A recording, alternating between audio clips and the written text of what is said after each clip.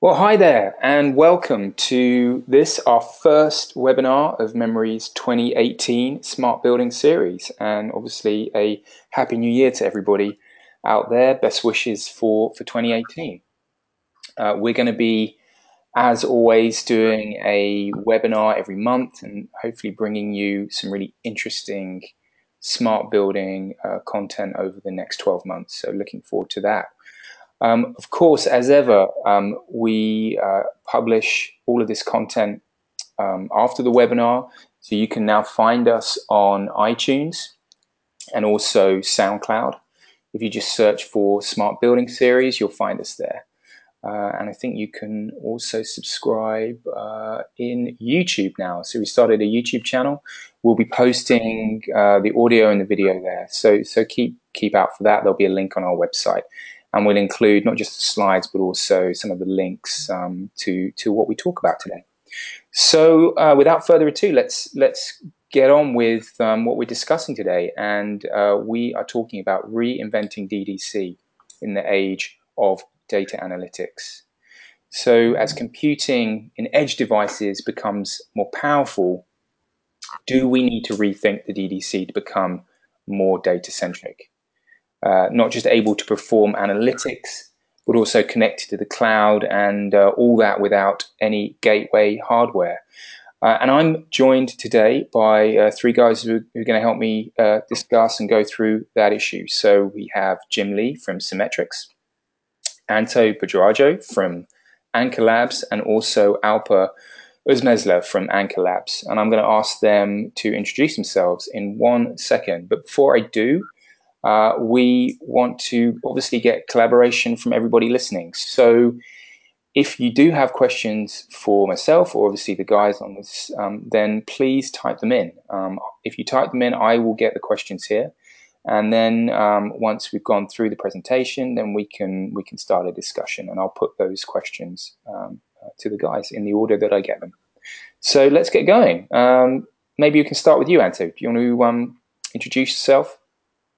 Yeah, I'm Anto Budrajo. I'm CEO of Anchor Labs. I've been in the BAS industry for about 30 years. Started in the UK with a product back in the late 80s, and have seen the evolution of the industry over those years. Has been quite interesting. So glad to be here. Hi, my name is Jim Lee. I'm president of Symmetrix. I've been in the industry also for about 30 years. Symmetrix is now 29 years old. We are primarily involved with BACnet, creating the underlying protocol stacks and tools to help the industry communicate using open systems. And in 1998, we started to get into the building analytics business, which now accounts for most of our revenue. Hello, my name is Alper Uzmezler. I'm the CTO of Anchor Labs. I've been in the industry for 17 years, so I'm considered a newbie. And yeah. Okay, so if my maths is right, that's what, 77 years of experience. There you go. So yeah, I think we're well qualified to answer questions. Okay, so we are actually here together, the three of us. We happen to be at the AHR Expo in Chicago, where it's snowing and very cold. But before we do that, just sort of give a brief agenda of what we're going to talk about in the next hour. I'll make some comments about AHR. Jim Lee will make some comments about the New Deal, which is an initiative that we'll explain. I'll talk a little bit of sort of a high-level picture on this concept of the edge. And Alper will talk about really how we think the DDC should be reimagined. And this should leave quite a bit of time for Q&A that hopefully we'll get a number of questions. So AHR, for those who are not aware of the event, it's the largest heating and refrigeration trade show convention. This year, the organizers claim 70,000 visitors, which is pretty large. It's packed. Most of the products on the floor were obviously mechanical products. So it's not directly relevant to our sort of focus on automation and systems. But there's you know, a material and significant amount of BAS on the floor, as well as in a lot of the education programs. The education program at the AHR has actually evolved over the past few years to be quite solid. Quite a lot of a really interesting discussion. And if I were to sum up a sort of a takeaway from this year's show, is really a discussion about data and the sort of concept that the data is the new gold. Data is more valuable than the hardware that exists, that creates the data. So that's actually a very interesting way of actually looking at it. And it's from a building automation perspective, that's really good because it really focuses the attention on what we are all doing in the BAS space. So that's my little sort of feedback on AHR. One of the things that happened at AHR this year is the announcement and launch of a thing called the New Deal. And I'm going to let Jim Lee explain what it's all about. Great. Thanks very much, Anto. So the New Deal, if you really look at our industry and where we've been over the past 30 years in direct digital controls, big data, building energy management systems, analytics, one quickly realizes that we're in the infancy of this industry. One of the problems we find is that there's very slow adoption of these technologies. There are marvelous technologies out there with very sound value propositions, and the adoption is still relatively low. And there are many people in the industry, many consulting groups, many talking heads trying to analyze why the adoption of these technologies is so slow when, in fact, the economics are tremendously compelling. And what we find is that if we go back to first principles and imagine how buildings are actually built, what's the business process involved? For instance, the Construction Specification Institute standards, how buildings are bid, what the interests of those parties are. We get into a whole realm of business models and an interesting area that technologists don't often interface with or meet with. And we believe that those fundamental problems about disconnects between the groups that build buildings and the groups that operate buildings, both financially and contractually, have contributed to slow adoption of these technologies. So fundamentally, a number of us were talking over the last few years, and we couldn't find a forum in the industry where we could have this cross dialogue about business issues. There were plenty of forums to talk about technology issues, but we really couldn't find a great place to talk about business issues. So we started one, and it's called A New Deal. And the idea is to generate a new deal in the business understanding between owners and vendors and service suppliers in the buildings industry. So if you look at that, we've decided to frame the major tenets of the New Deal in terms of open standards, digital twins, and fundamentally service transparency, which we think is the most important. So just taking those things in sequence, if you look at open standards, I've spent most of my career on open standards in the industry. And like the internet, open standards are really a way to break existing business models, but also create a normalization of data. So if we can all call a voltage, a temperature, a pressure, an amp the same way and understand the same default behaviors of systems, then we can all liberate value from the data that's out there. So the open standards movement is broad and has many, many powerful attributes. The next thing is a digital twin, which is that if I really want to analyze that data, I could just statistically analyze it, take large amounts of big data and use data mining tools to go through it. But that's a little silly because we actually already have a clear perspective of what these control systems do. And that allows us to build a physical model a model of the physics, if you will, of that system. And if we build that in the cloud, we can then take real-time data that we collect from sensors and actuators and from the Internet of Things at large and bounce that against that digital model in a building emulation process. And therefore use that physical knowledge and how the equipment operates unilaterally, as well as how that equipment behaves in a system. So systemic behavior. We can analyze that and do interesting things like fault detection, diagnostics, etc.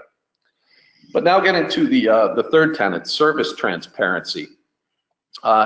If you look at Uber, you know, we've all taken cabs, and I think many people have made the transition to services like Uber or Lyft. But it's really knowing when the vehicle is going to arrive, knowing the route you're going to take. These are things that really change the game in its entirety. If you look at the building automation business and look at things like variable air volume boxes or unitary control units, there's no possible way that building owners today have transparency into whether those systems are working or not. They're 100% reliant on vendors who often don't have the tools or the capability to even understand the systems themselves. So by using digital technology, analytics, to analyze that data, we can change the entire game and effectively Uberize the building by providing not just the building owner, but all of those constituents with the information they need to change the game.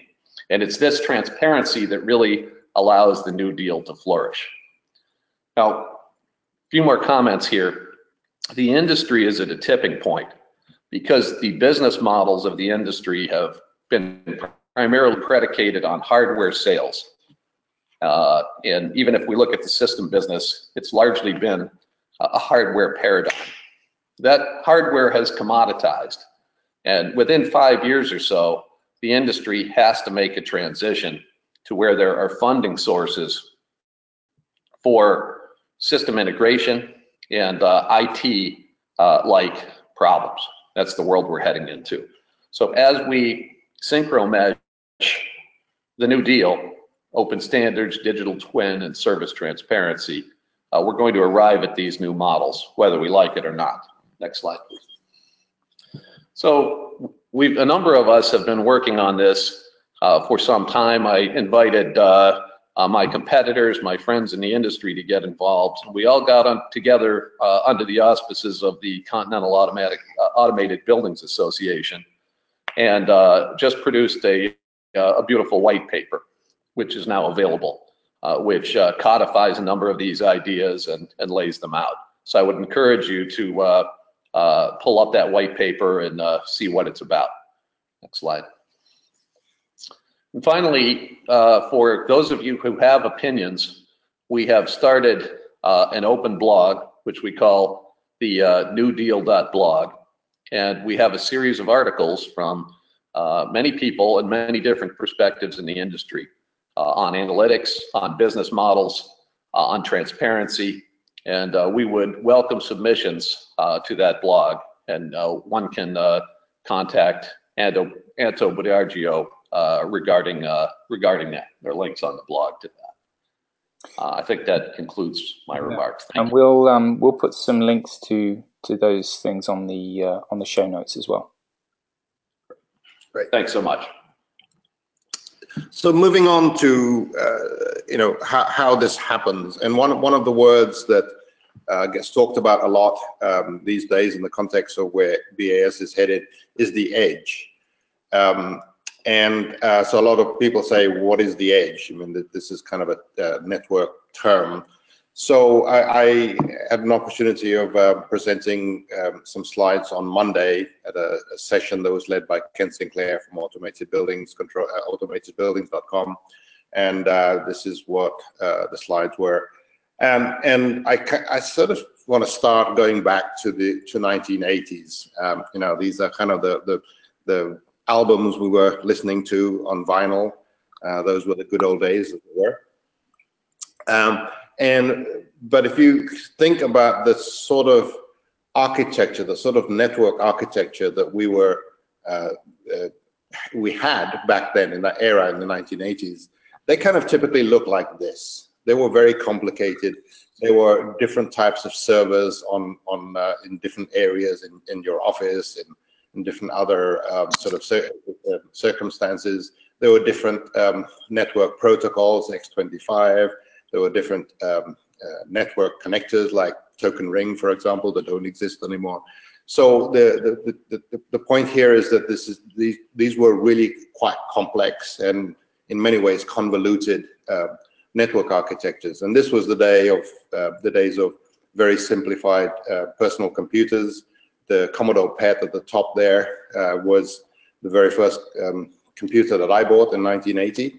It was great. It was fun. That was a great start. And the point here is that the typical architecture that we today still use for BAS control, for DDCs, is actually not too different from what you're seeing here, right? And that's because the DDC evolved through the 80s and the early 90s, becoming more networked and starting to provide value.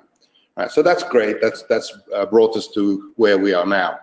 But let's look at how we live today in comparison to how we lived back in the 80s. We don't, most of us anyway, don't listen to albums, certainly not on vinyls. And today we do everything pretty much online.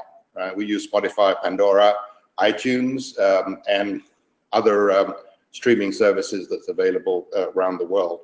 And when you look at the network architecture of today, essentially you have this three-level architecture. You have these devices that we have on our desks or on our laps or in our pockets that all essentially talk to the network. And the network could be all sorts of different networks, whether it's 4G, LTE, Wi-Fi connected Ethernet, or satellite even. It really doesn't matter, right? The point is that the network is there to connect these devices to the cloud, right? And it's in the cloud that you have everything from your email, your storage, for example, Dropbox, and obviously our social life is on Facebook these days, right?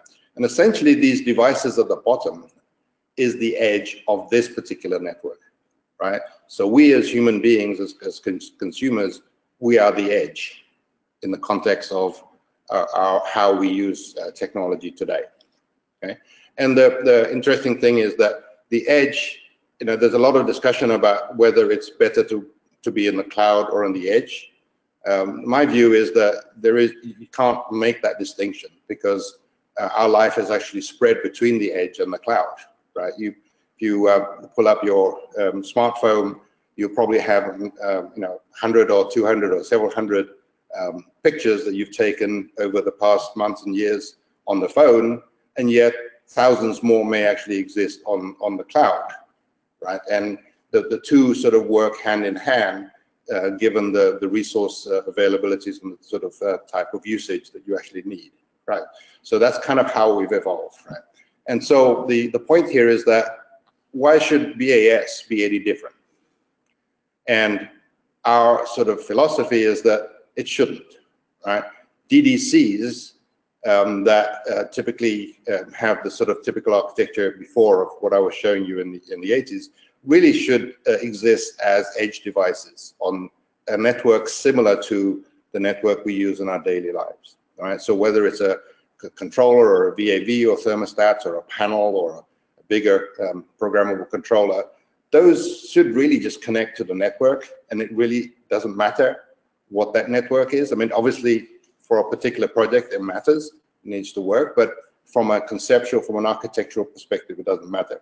And they all really will connect to services and applications in the cloud. And users will typically be interfacing or interacting using browsers to these services, right? So these edge devices are the devices that will perform controls, as in DDC controls. They'll perform analytics, either on the edge or provide data for analytics to be in the cloud, and they'll also perform any applications, obviously, that's necessary to make the system work.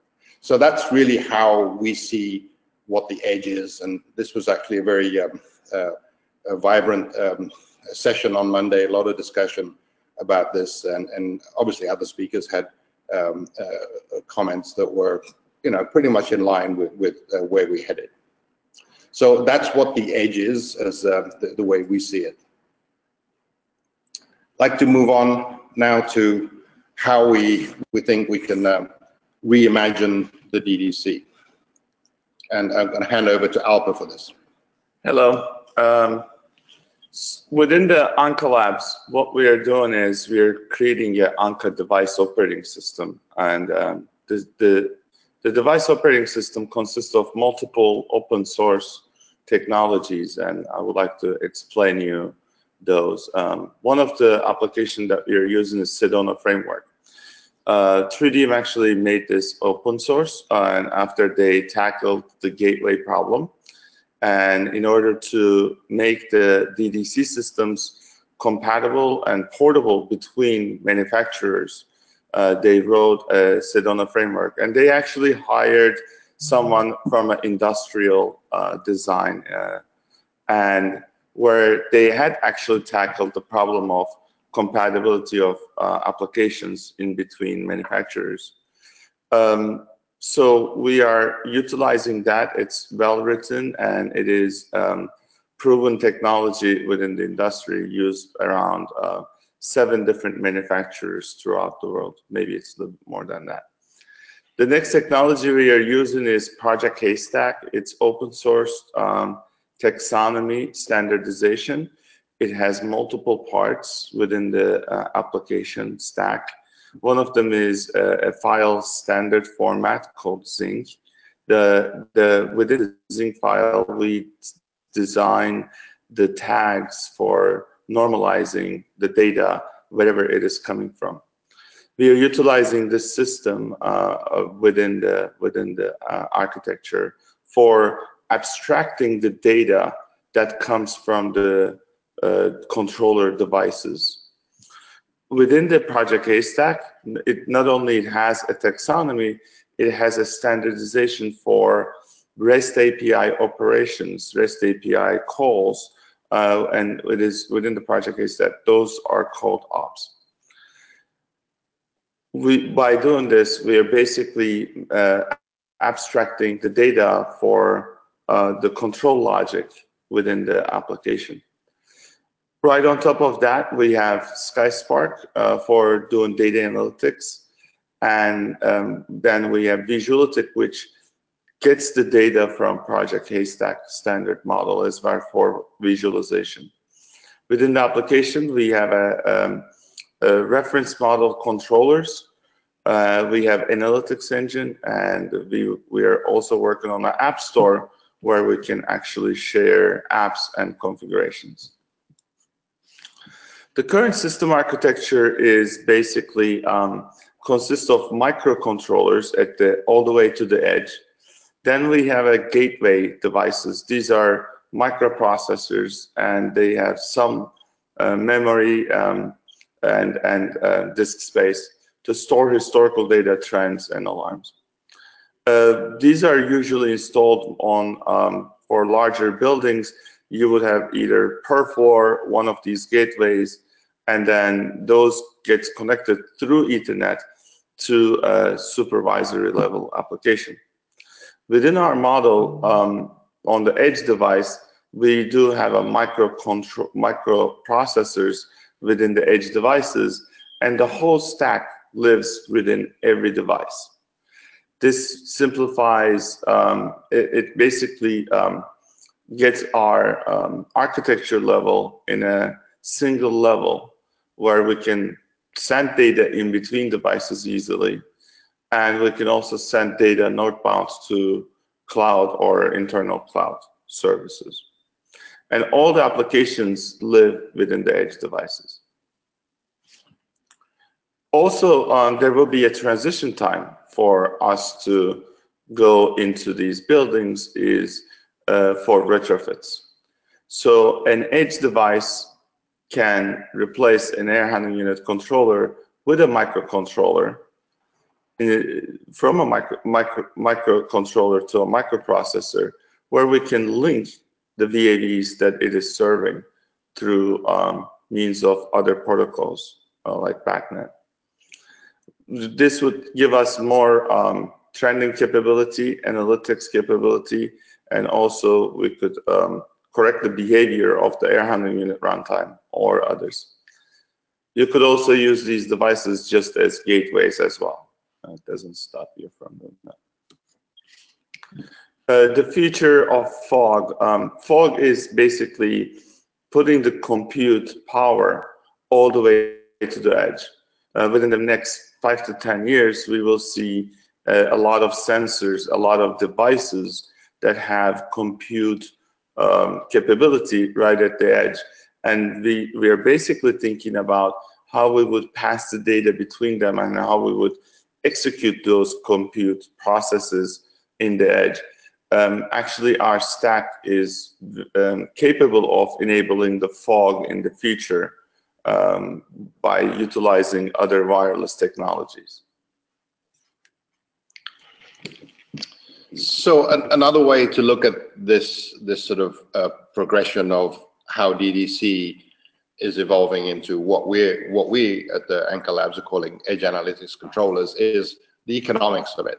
But as Jim Lee said earlier, it's not just about technology; it's about the business side of it. How can we actually make this whole process of delivering data and the things that needs to be done to deliver data much more efficient for all parties?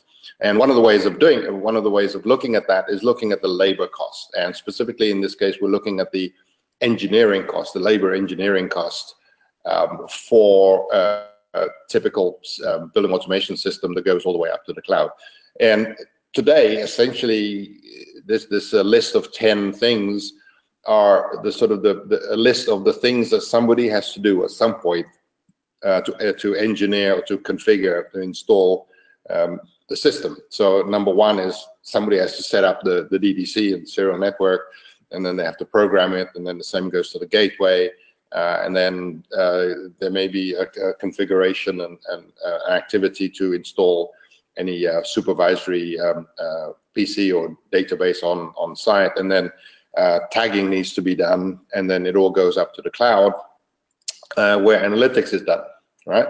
That's a lot of steps, and it's typically done by different people, which provides its own challenges. And it's also another level of challenge is that these steps are typically done using different tools, because a lot of the products or services that's being used are coming from different vendors, right? So our view of how we should really be thinking about simplifying this whole process, as Alper had mentioned, sort of reduces this pretty significantly. So it reduces it down to essentially 3 steps to connect the sort of new class of DDC that we call EAC to the internet, obviously using whatever security protocol and criteria that's necessary. That's critical and that's very important.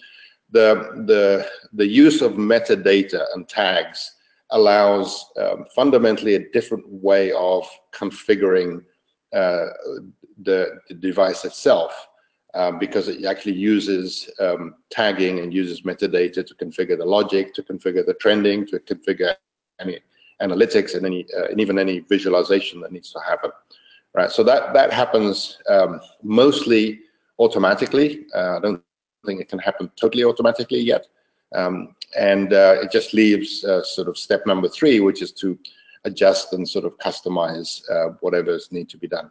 And sort of think about this as the progress that we have in connecting peripherals to our laptops and our PCs. 10, 20 years ago, it was very difficult to connect a printer because you have to have drivers and all that kind of stuff. And today you plug in a USB and somehow magically you print, right? So all of the configuration is done automatically. And that's done using a similar process, obviously not the same as BAS, but the USB connection and the software on both the printer and the or the peripheral and the computing device kind of knows what it's all about and kind of configures itself, and then we tweak it to our needs. And the last point about this is that all these 3 steps, not a lot of steps in the first place, can be done and should be done using an internet browser. So it simplifies not only the actual workload, but the tools that's needed. And doing things using internet browsers, obviously not new to us as people, because that's what we do every day. And so that's how we see the progression of the DDC. Okay, and that's really the kind of the conclusion of our prepared remarks. Hand it over back to Jim, and hopefully we can have some discussion and some Q&A. Over to you, Jim. Yeah, absolutely. Please, anybody, if you've got any questions for these guys, then now's the time. We've got plenty of time to have a chat, and it's not often you get the opportunity to ask people with 77 years of experience in the industry. So take the opportunity while you have it. Maybe perhaps we can start by going back to the stack slide. I think that's very interesting. That shows. Yeah, here. I mean, maybe you could, talk a little bit more about this. I mean, my understanding is that this is an operating system, right? That you want to install on edge devices. Perhaps give us a scenario of like a specific device that someone might install this on. Who are they? How would it work? I probably can give two examples. One is just a programmable controller, right? You can buy today a programmable DDC that from a manufacturer that typically have a proprietary logic engine and logic programming sort of tool, right? So that's with what we see is that if that same device were to use AnkerDOS, which is what we're calling this product, they will obviously, the user of such a device would obviously need to do the same thing. They would need to program it, but in this case, they'll be programming it using Sedona. So the first thing is Sedona then becomes a tool that is common to any product that uses AnkerDOS, as well as products that actually uses just Sedona itself. But because Sedona is tightly integrated with Project Haystack, you then get the enormous benefit of the tagging and the metadata. That could be a separate webinar, because it would probably take more than just a couple of minutes to explain how that works. But it's really quite transformational in terms of how you can use tagging and metadata to actually program, as opposed to hardwiring any logic to a specific I/O. We actually sort of abstract out the hardware. Then that particular user may also need to do some analytics, maybe just a little bit of analytics on that particular application that he is installing the controller in. And that then becomes the use of the SkySpark component of the stack that's already there. So you just kind of switch it on. You kind of say, I want to analyze this particular point or this particular data stream or those particular data streams, and then it will just go and analyze it. And similar with the Visualytics component would actually then provide a picture of whatever it is that you're doing. So on a programmable basis, that's kind of how you would use it. Another another good example is the installation of a VAV.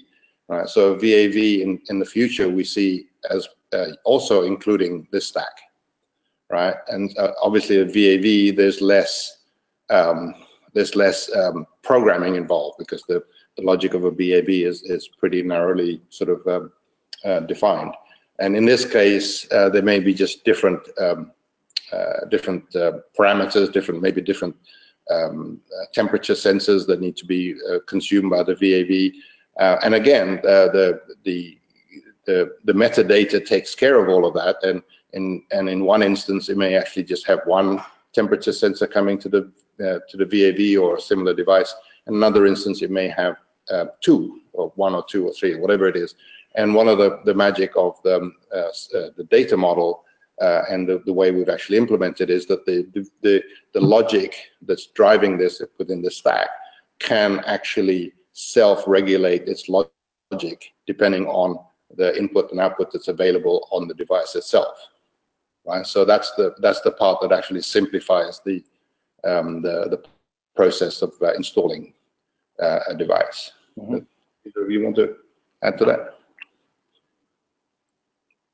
Does that answer your question, Jim? Yeah, absolutely. And we have done some previous webinars on Project Haystack. So if people want to learn about that, then they can go back and look at that. As Anto said, it's very interesting semantic data model and pretty powerful and again open source. So the more people that can add tagging data information to that, then the more powerful it becomes. I noticed as well that it's built on, you say here, secure Linux operating system. So it's sort of open source from the ground up, right? You've built this stack using open standards. Is that right? It's I would say it's predominantly open source. It's not open source. It's not all open source. Okay. So, one piece there, the SkySpark component is obviously not open source, and the data engine which we had to provide is not necessarily open source. But a lot of the really key components such as Sedona and Haystack and others that we don't even list there, obviously Linux is one of them, are open source. And this is, I think, a typical thing that you see in applications or in systems today. If you actually look at even Windows or a Mac or applications that run on those kind of platforms as well as apps on your phone, they would include a significant amount of open source, and so that's how things get made these days. Right, absolutely. Build on these common standards, right? And I noticed. I want to just sort of just make one point about BACnet. I mean, BACnet is a key component of building automation system, and we clearly need have BACnet as a key part of how the stack will work. Jim, I don't know, you know more about BACnet than anybody else. Sure. The only comment I'd like to make is we're trying to foster a close collaboration between the BACnet world, the BACnet committee, and the Haystack effort. So we're very much hoping to see some good cooperation come out of that on the tagging side. Right, absolutely. The question here: what revision of BACnet is being used in the Anchor DOS? What revision? Well, I think they mean what version. Well, I mean, I think that BACnet is a continuously evolving technology. So there's a standing standards project committee within ASHRAE. So I would frame it as BACnet as a whole is being updated, and there are different addenda being added. But I'd have to let you guys speak to what's in the stack here. Well, I mean, from a product strategy perspective, my answer will be that we have to install the whatever's currently being done, the sort of the current release or the current available standard. But more importantly, I think the future of it, there's a lot of work, as Jim mentioned, going on in the BACnet committee, especially bringing in sort of IT perspective and security perspective. I think a lot of people know that there's some challenges there that needs to be done, and that's being addressed by the BACnet community, let's say. And part of what we're doing with Anchor DOS is to make sure that we stay in front of all of that work. You want to add anything, Alper? Yeah, so as Jim said, the BACnet will be utilizing the Haystack tags, and we will be mapping the BACnet to the project Haystack, and that way getting the data into Sedona or to SkySpark would be a seamless process. And just one point, just to clarify this stack and this this product, as it was, Ankyros. This is an ongoing. We've essentially only just started this, started to roll this out. Sure. We've been working on this for quite some time. One of the things that happened this week also is that we actually released the alpha test version of this stack to a closed, small and closed number of people to test it. That's kind of what we need to do, and we'll go through a beta test, and then we'll release it probably sort of mid-year. Okay. So it's still, and my last comment on this is that we obviously would welcome any of the people viewing this webinar to actually reach out to us with any specific questions or any specific suggestions, because we want this to be, although it's our obviously our product and our stack, we want this to be something that a lot of other people contribute to and use, and there's other sort of ways that people can be involved with this the development of this stack and the rollout of this stack. Sure, because I see here that there will be an application stores and other licensed technologies there, so you'll be able to add to this and produce customized things, applications. And again, I guess if people want to beta test this, it's something that they can contact you about if they're interested when you're ready for that. Absolutely. Good. Absolutely. Got a bunch of questions coming, so I'll get on and ask you guys what's come in. Someone here asking, how might IBM, Google, Microsoft, and large consultancy and integration firms benefit from an open, transparent DDC ecology? If it is in their interests, would they be best partners for selling the vision to building owners at the C level? And is it time to start selling DDC and relevant services to the C level, specifically CIO? Any thoughts on that, guys? Yeah, absolutely. I think that the conversation needs to move to the C level, especially in some of these fundamental business processes like building a new building. The problem that you've run into historically is that people have been myopically focused on energy value propositions. And if you look at most large organizations in the world, energy is 1% of what they do. So if we can save 20% of 1%, we've immediately put ourselves down into irrelevancy. When the larger story is not just an energy-only story. And I think people are waking up to that. There's a very compelling energy story, by the way, for what we do. But really raising things up so that we can explore some of these other value propositions, like productivity, comfort, etc. I think it's very important. And I do believe that some of these large organizations can change that story. But it's actually not necessarily the tech companies that need to change the story. It's more consulting companies, people that would be selling business process re-engineering.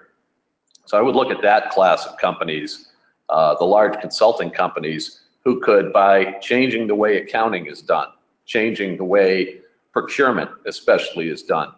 Today we have a system where almost everything is competitively bid.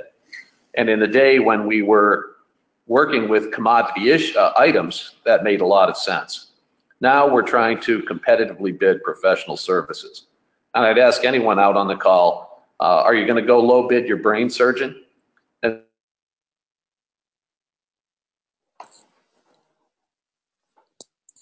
the answer is no. So if you were to replumb the IT system in your entire campus or your entire enterprise, how much budget would be allotted to the IT department to do that?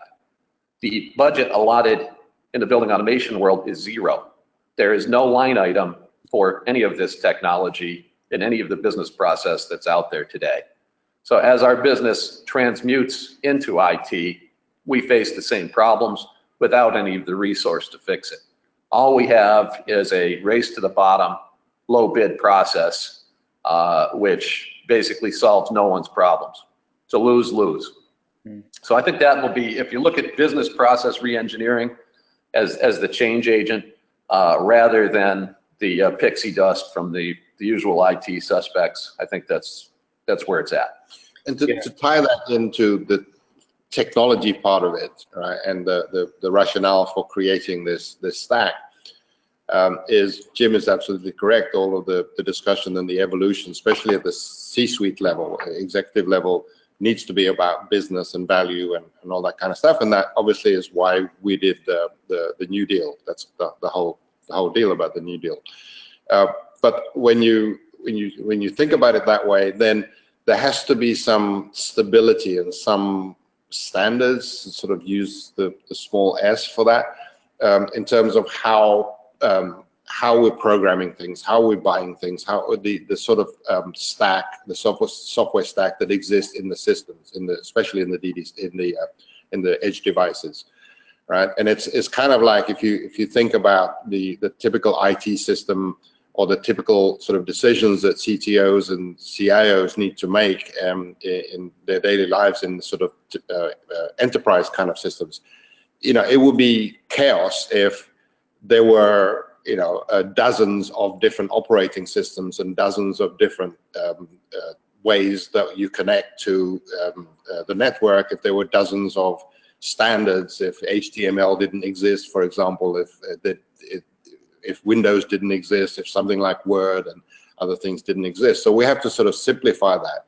Yep, right? Absolutely. I think some excellent points there you've both made, and kind of reminded me about one of the points you made right at the start. Data is the new gold. I think obviously what you're doing here and what Jim talked about is, if we can get the data out of these systems, then it can really add value to companies and what they're doing, and we need to be able to sell these concepts to the C level.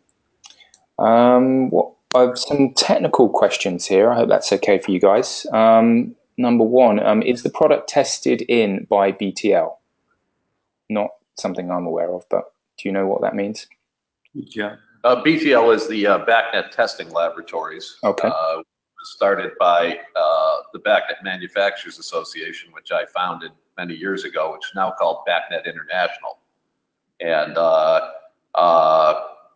It's a good question. it's a good question. The BTL is a compliance testing organization which tests products for compliance to the BACnet standard. In addition to that, BACnet testing exists in interoperability workshops where different companies come together and test their products collaboratively. So we're testing for both compliance through the BTL, as well as interoperability through these interoperability bake-offs. And that's what BACnet testing is all about.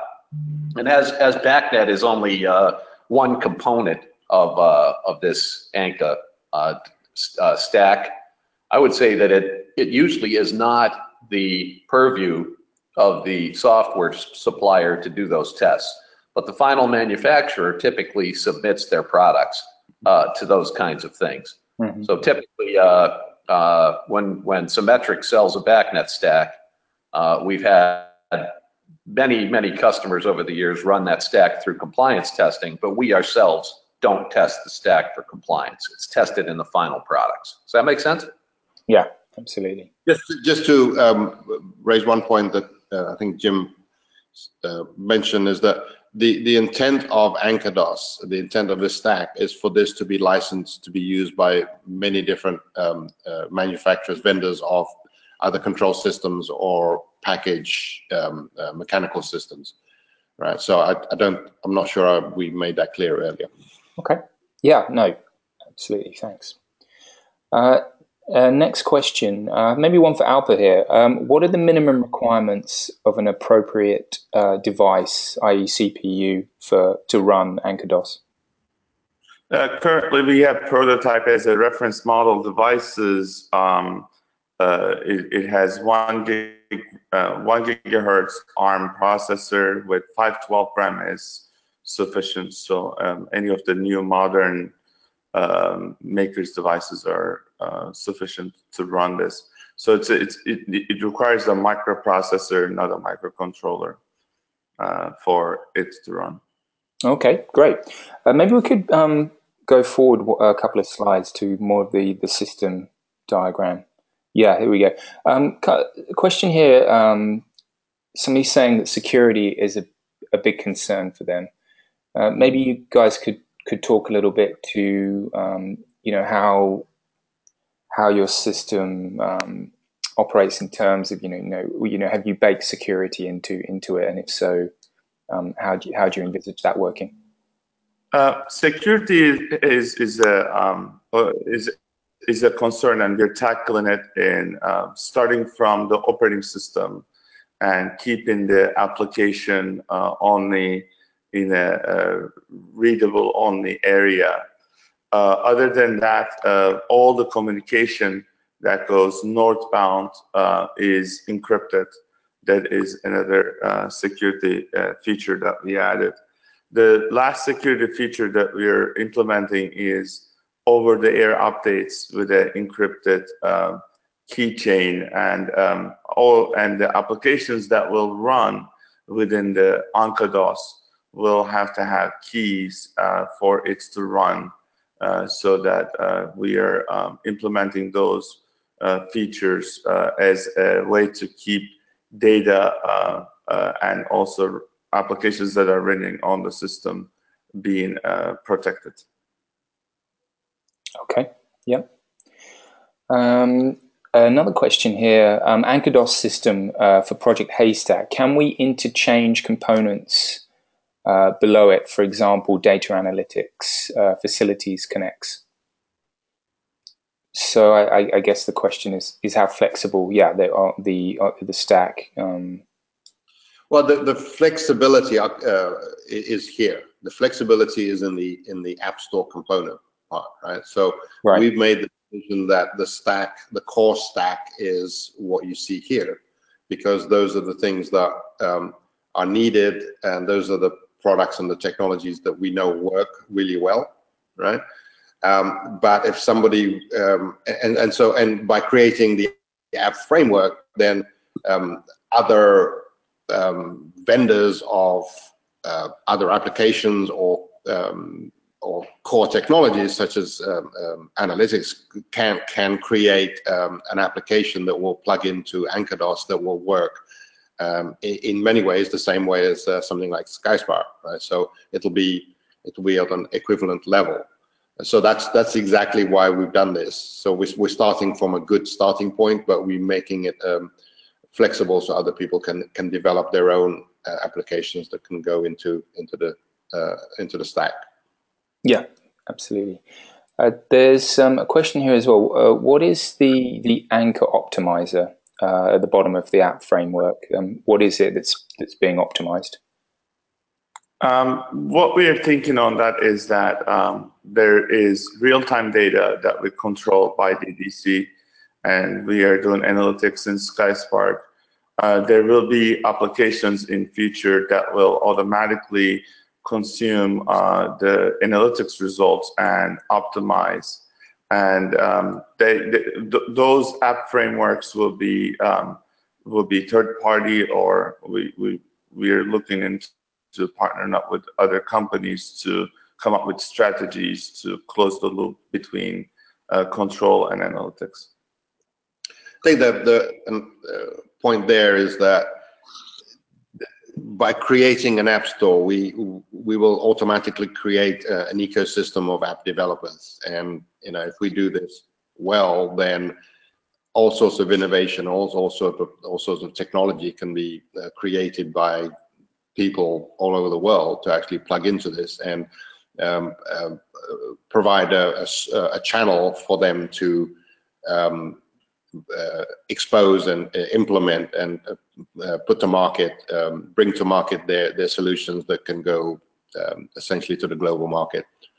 So, right, because it looks like, I mean, from what my limited technological eyes, that it's very customizable. So I mean, we talked a lot about HVAC, BA, building automation, but I could imagine this could be used in other areas of building controls as well.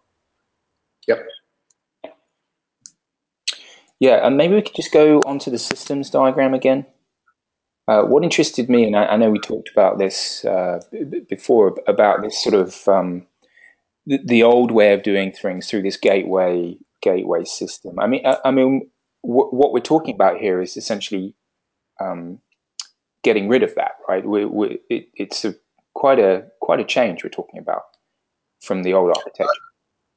Yeah, so it's getting rid of it, and it's not getting rid of it, right? Let me explain. Yeah. It's getting rid of it from the point of view of a piece of hardware, right? And a piece of hardware involves not just purchasing it, but installing it, maintaining it over the years, updating, and all that kind of stuff. Yeah. But in many ways, a lot of the applications, a lot of gateways and supervisory sort of devices that exist today actually does something that will continue to be needed, right? And so our sort of way of looking at it is that's where apps come in. So whatever was needed to happen in gateways and any kind of other boxes basically gets turned into software that will be installed in one or more of these devices.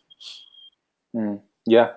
So yeah, it's just changing, I guess, where the intelligence in the system kind of lies. Of course, we're talking here about the edge. We're moving intelligence to the edge.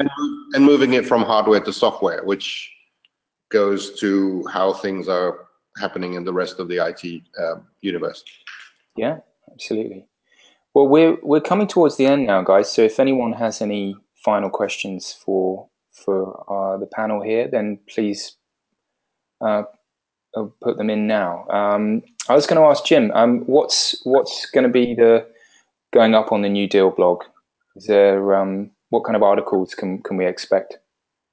Well, we have a series of articles already written. Some about interoperability, the digital twin, business models.